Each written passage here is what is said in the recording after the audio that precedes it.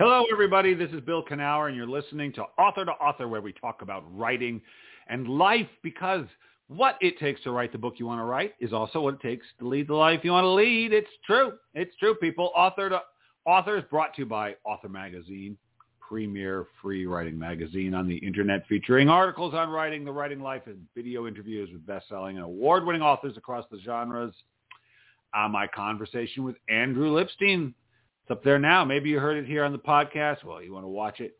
Or maybe you didn't catch it. Well, you can watch it now. It's a good one. Interesting guy. Oh, man, he talks about the weird way he got his book published. Ooh, sold it himself to Farrar, Straus & Giroux. Very unusual. Anyway, go check it out. All over there at authormagazine.org, and we're funded by the good people at the Pacific Northwest Writers Association.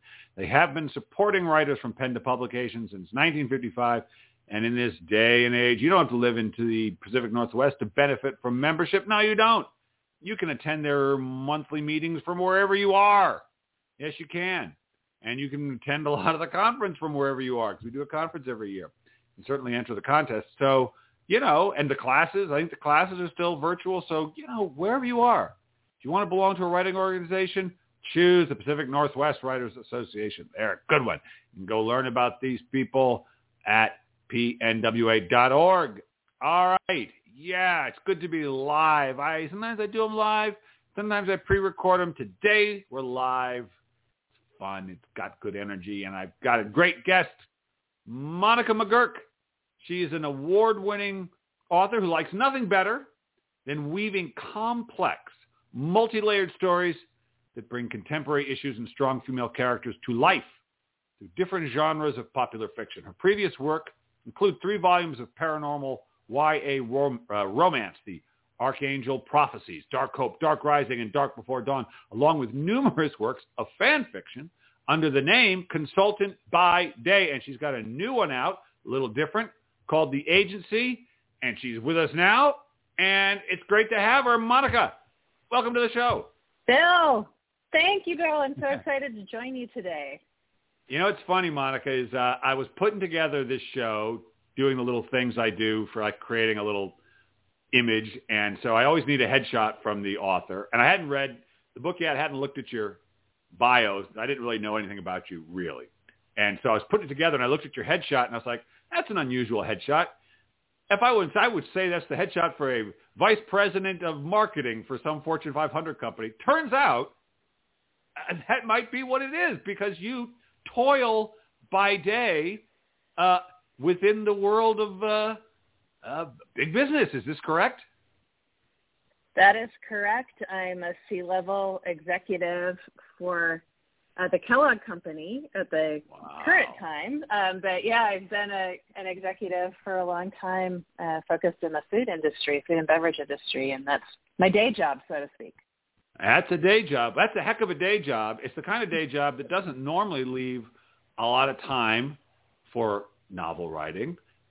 So we're going to get back to that. So, all right. So you have like a whole full-time career, and you're writing. When were you the sort of young person who wrote a lot, or was writing something you discovered as a grown-up? Yes, very fun question. I was an avid, voracious reader, and actually started reading off of cereal boxes. As the kind of kid I think like many of us are, where you sneak under the covers and want to read, and you miss the bus stops because you're so caught up in your books. I did a bit of writing in high school, through a high school class. Yeah. I did a little bit early in my 20s, and then I didn't touch it for a really long time. And how I came back to it was what I like to call my mini midlife crisis, that I had a severe case of burnout in the corporate life. Yeah. And I've been working for a long time. I'm married. I have a wonderful husband, 3 fantastic kids. Right. I had this realization over a decade ago, like I was all in at work and all in as a wife and a mom, and I'd let all of the fun things that were just for me, that gave me a lot of joy, kind of get squeezed out of my life. And so I had a few external things going on that made me step back and reevaluate that situation because it wasn't sustainable. And I asked, what did I like to do when I was younger that I could still do when I was jumping on a plane almost every day, flying around for the work I was doing because I was at that stage a consultant. And you can't take a baby grand piano on an airplane. There are a lot of things I like to do that I couldn't do, but I could write. And I was talking to a mentor of mine around this time, and he was sharing how he and his young son were reading all of the fan fiction on Harry Potter. They were trying to triangulate from all of the fan fiction what was really going to happen in the last installment of the series. Oh, and I thought, well, that's a really, like, I don't want to call it easy, but that's a good way to ease back into it, and leverage that platform with all the immediate fan reaction to get feedback and get better, because I'm the kind of person who likes to, really thrives on feedback. So that's how I got back into it, picking up from just that voracious love of reading and my passion for the written word. And it's all just taken off from there. Wow. So you went into, you decided to use the fan fiction as almost like your own writing group, like a kind of virtual mass, because, people sometimes will join the writing group and all sit around, share and read their stuff and comment on, but you said, no, I'm just going to go right to the people and just do it that way. Exactly. And I can remember the very first chapter I uploaded and how nervous I was to hit that button. Yeah. Because, any of those platforms, whatever you choose to write on, you've got a built-in, very, very opinionated, in a good way, fan base. Yeah. People who love those books, whatever angle you're taking on them.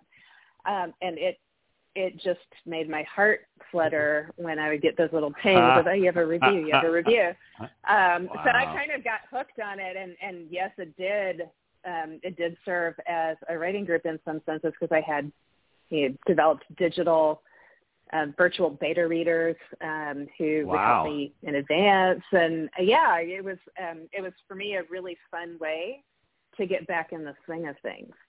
And were you doing Harry Potter stuff, or there's so much fan fiction, or did you find a different thing that you were into? I was doing Twilight. Oh, you were Twilight work. So you were a nascent 50 Shades of Grayer, weren't you? Oh my Mine was God. not quite as racy. But it was before Stephanie Meyer released the last book in the Twilight series. Harry Potter was done.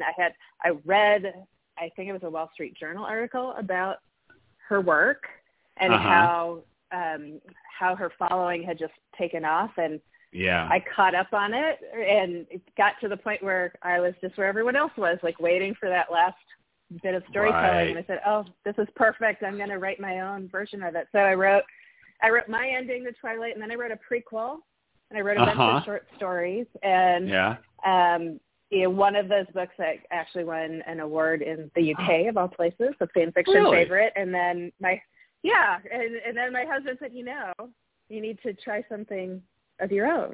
You need to step out and try something original. And so that's how the Archangel Prophecies kind of came into being. Interesting. And so, all right, so because you're writing it's an interesting thing. I've had this debate with my daughter about fan fiction. And I have, I've got some opinions about it. I'm not going to lie. It's not all good opinions, but I have seen people use it to such good ends. That's hard for me to remain the curmudgeon that I seem to be leaning towards. And I think the challenge I have is you're using other people's characters. Like, not that that's wrong, but like, how do you connect them on a personal level? So you have to kind of find your own in with them, don't you? You do. And you can decide, like, to what extent you want to be true to how the author has developed those characters versus how much you want to be really radical and take it in a different direction. I tried to be a little bit more true in the depictions that I had.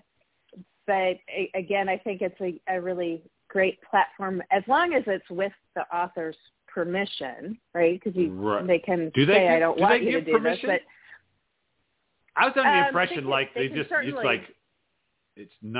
it's over. Once you put it out there that people can do whatever they want with it, but maybe not.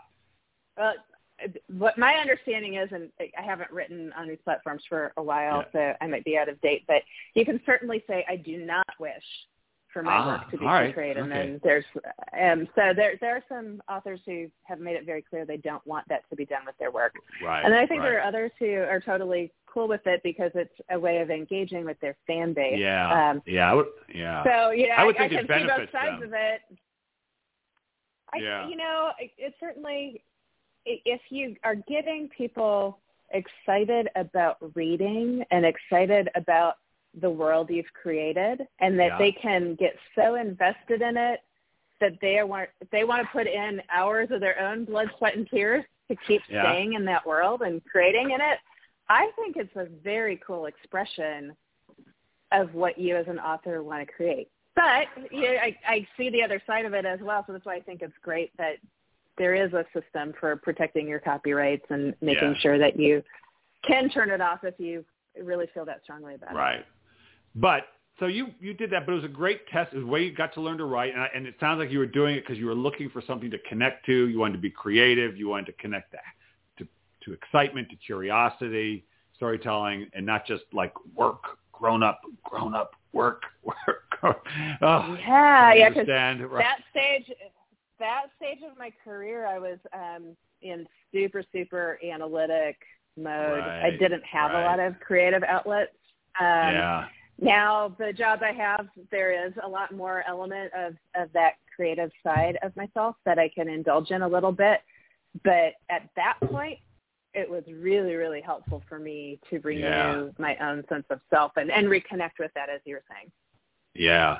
And so, I always think that writing is such a great expression of our true selves because it's just you on a blank page and your curiosity and your desire. And you can't write, I don't think, unless you are personally, authentically interested in the story you're telling. I don't think it's going to go well. So it's a great chance to learn about yourself. And so when you sat down and said, okay, you took your husband's advice and you tried it, so I'm going to branch out, was that a little scary, or were you just excited like a little puppy to get your teeth into that bone? What was that like? It was a little of both.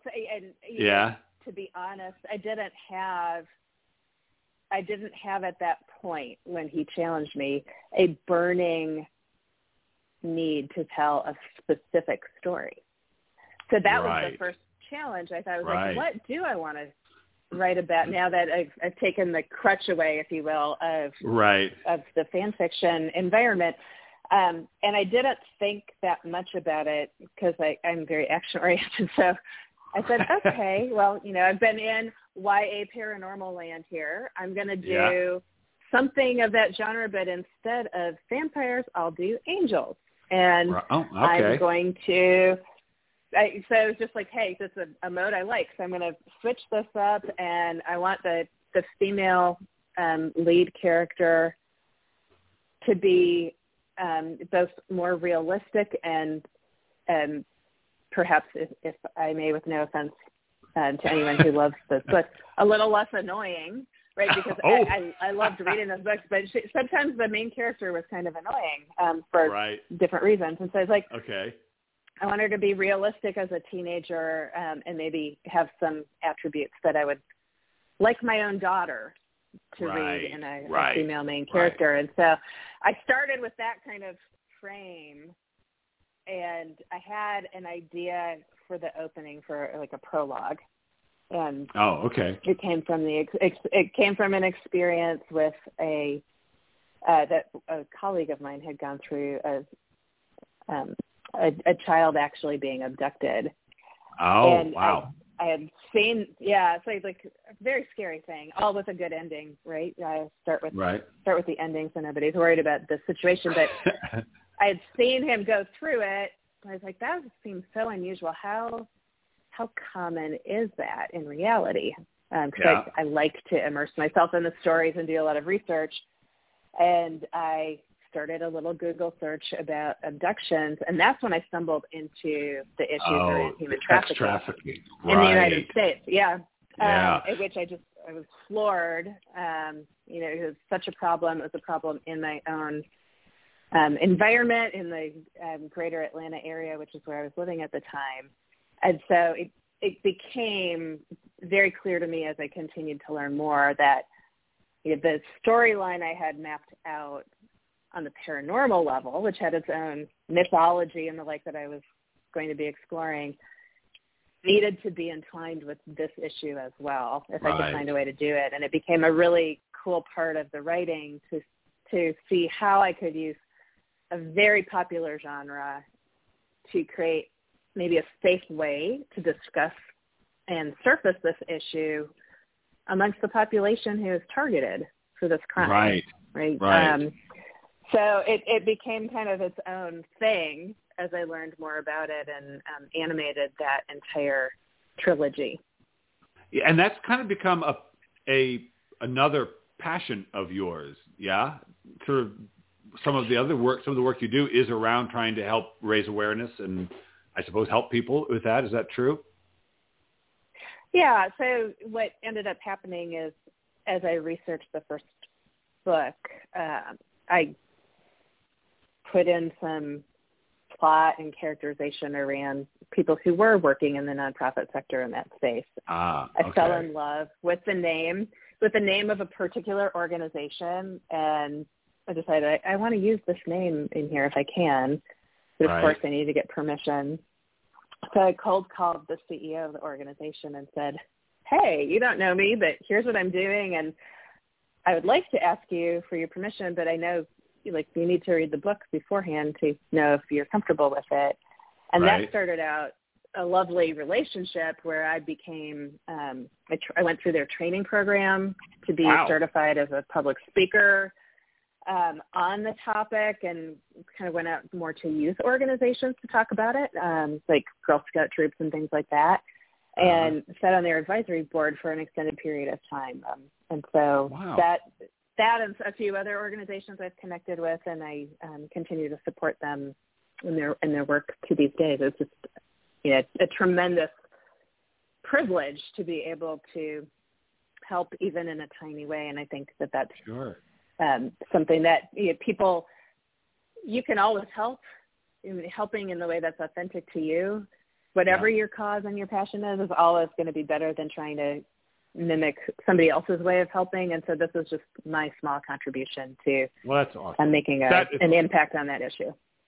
That's great. Oh, you're such a good person. All right, but listen, you wrote 3 books, got a little paranormal, and then you decided to take a different direction, slightly different direction with the agency, which is maybe a little lighter, but still it's got some dark issues in it too. So talk to me about that decision to start something brand new.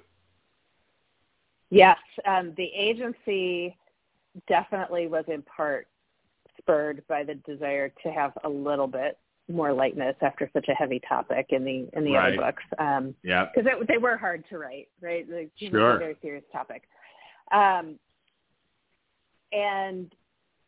I was riding home from a weekend with my family, with my children, who are my focus group, my first focus group. We were just brainstorming. What should I talk about? I have a list that I keep of ideas for books and series, and so we were brainstorming, talking about different ones. And one of my kids said, "Hey, what if the cool royal family nannies were actually spies?" And I just wanted to go pull the car over. I was like, "That's it." That's brilliant. I'm gonna work on that. And then they were like, no, that's a bad idea, Mom. I'm like, no, this is a great idea. I could immediately envision all the situations you could explore, and and so it was just like that spark that took me in. So I knew this was going to be the next thing. And for me as a writer, it played around with a little bit more humor, which is very hard. I find writing to be among the most challenging. Why is that hard? What's hard about it? Because I think it's very easy to be,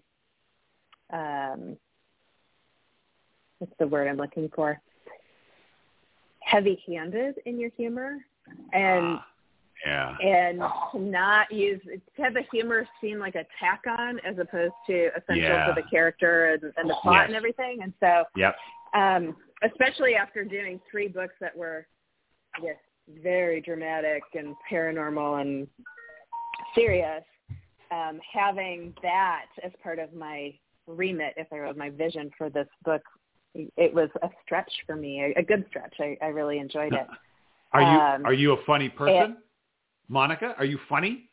People hang around with you. They say that Monica, she's such a cut up. Do you consider yourself a funny person? I think people probably laugh at me. Oh, well, I enjoy a good funny bit of humor, and all right. I take my work seriously, but I don't take myself seriously. So I'm the first person to laugh at myself, I would say. That's good. That's good. So I appreciate it in others and in other stuff that I read. And I took that into this. I took suspense, which I did have in the first trilogy, into this, and then the pacing and how do you unfold this multi-layered mystery, knowing you've got at least three books in mind to kind of fully unpack this stuff. And for me, this is the first in a trilogy or more. At least a trilogy. I have a manuscript of the second book sitting here in front of me. It's kind of hot off the presses, first full draft, and I'm taking a little bit of a break from it. But I had, like, when you introduced this segment and you talked about the multi-layered complex things, like all of my books, there's like one level that you can read them at. And then if you choose to get into it, you can get into the deeper levels. In the first trilogy, there's a lot of mythology drawn from all sorts of religions of the world that you could unpack in the story. There were some beyond the human trafficking references to other social issues like incarceration and challenges around incarceration in the United States.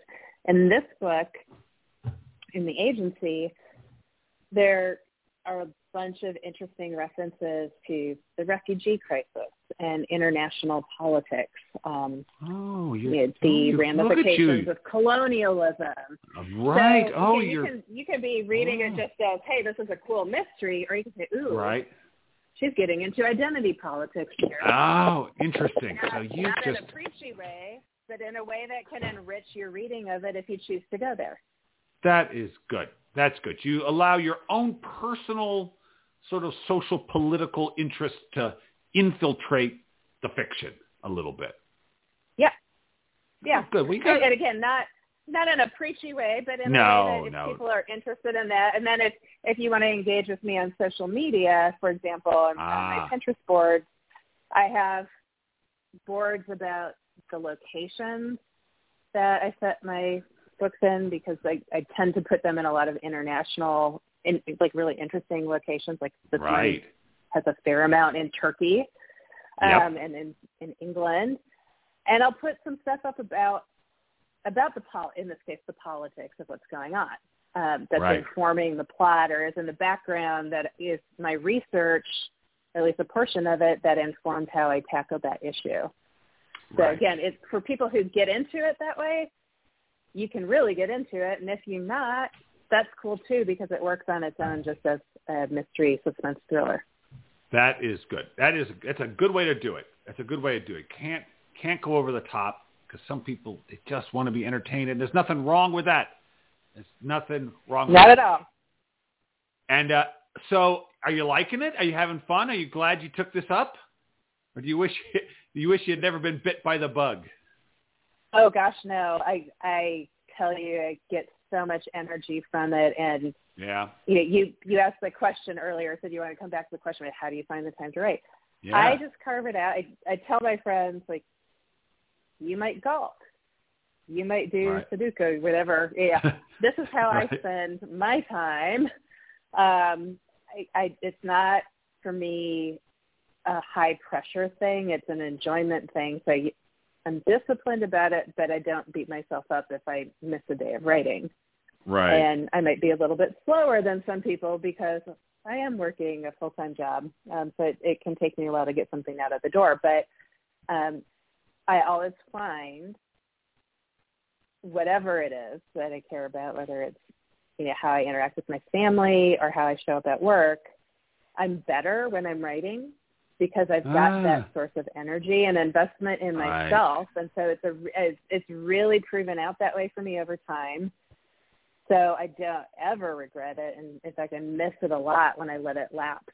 And so it's been really a fantastic journey of self-discovery for me. That is, wow. Well, you're speaking my language now. See, this is, I think, writing, most of the writers I know are pretty upfront about, and I'm certainly that true, that they learn what they know by writing. They kind of learn what they believe by the writing is sort of how they discover what they believe, what they know, and to some degree kind of who they are. Just because, what I always think, what is more you than what you're interested in? Like, what is more unique to you than that? I can't think of anything, frankly. What turns you on? Exactly. And as a writer, over time, you start to see the patterns. Yeah. And that gives more self-knowledge, and you see how you evolve as you learn more. It's really cool. It is really cool. Okay, so you got book 2. Now, well, don't even tell us what the title is. You don't want to give too much away. But book 2, because this book just came out in January, early January, and it's out and about the agency. And this is the target audience. It's kind of YA, kind of, but I don't know. Is it what it would? I don't think people. I think all ages would enjoy it. Yeah. Yeah. It's not necessarily just like for teenagers. And I found that with my other books that it skews more adults. It's a fast read from what I've heard. And the sequel, the follow-up titled TBD, we've got a couple that we're looking at. I'm super excited about because it picks up where this book leaves off and then explores some of the backstory. So there's a little bit of time shifting and stuff. So it's a fun format to explore. That's great. Well, that's great. Sounds like you're having fun, Monica. Do your corporate cohorts, do they know what you're doing? Do you keep it mum, or are they like interested, confused, indifferent? What's their? They're not indifferent. They're incredibly supportive. I've found that everywhere that I've worked, people are really excited about it, and especially now in the period of what everyone's calling the Great Resignation, and everyone's dealing with burnout in the COVID environment. That idea of investing in yourself and doing something that brings you joy is really resonating. And the current company I work for, Kellogg, has amplified that because it's something we're trying to teach and role model with our own associate base, our employee base. We want their well-being and health and self-care to be very front and center right now. And so, again, in a small way, this is just an example of that is very consistent with what the company culture is prioritizing and caring about. Yeah, it's critical. If you're not happy, I don't quite know what the point is, quite frankly. Survival ain't enough. It just isn't. Well, Correct. Monica, you're a very interesting person. Congratulations on this second career that you've begun, and I hope it keeps going. But before I let you go, well, 2 things. First of all, people want to learn more about you, where to buy your books. Where should they go?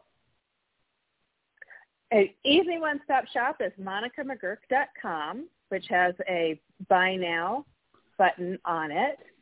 And the agency is available on all of your normal online book platforms as well. So just Google the agency, Norwood Nanny Chronicles, Book 1, my name, you'll find it. Right. Excellent. Okay, Monica, I got one more question for you. What I want you to do is finish this sentence. If writing, all the writing you've done, including from fan fiction right up to the agency, has taught you anything, it's taught you what? Ooh, the value of immersing yourself in a new environment. Yeah, I like it. I like it. It's true. Monica, thank you so much. This has been a lot of fun. Same. I appreciate it, Bill. Thanks for having me on. Oh, my pleasure. Good luck with the book. Thank you. Yeah, people. Immerse yourself. Dig in. That's when you get the energy. It's true. Okay. Hey, that was a lot of fun. I'll be back again next week with another excellent author. I want to thank my producer, RJ Jeffries. Thank you, sir. To all of you out there, go find something you love to do and do it.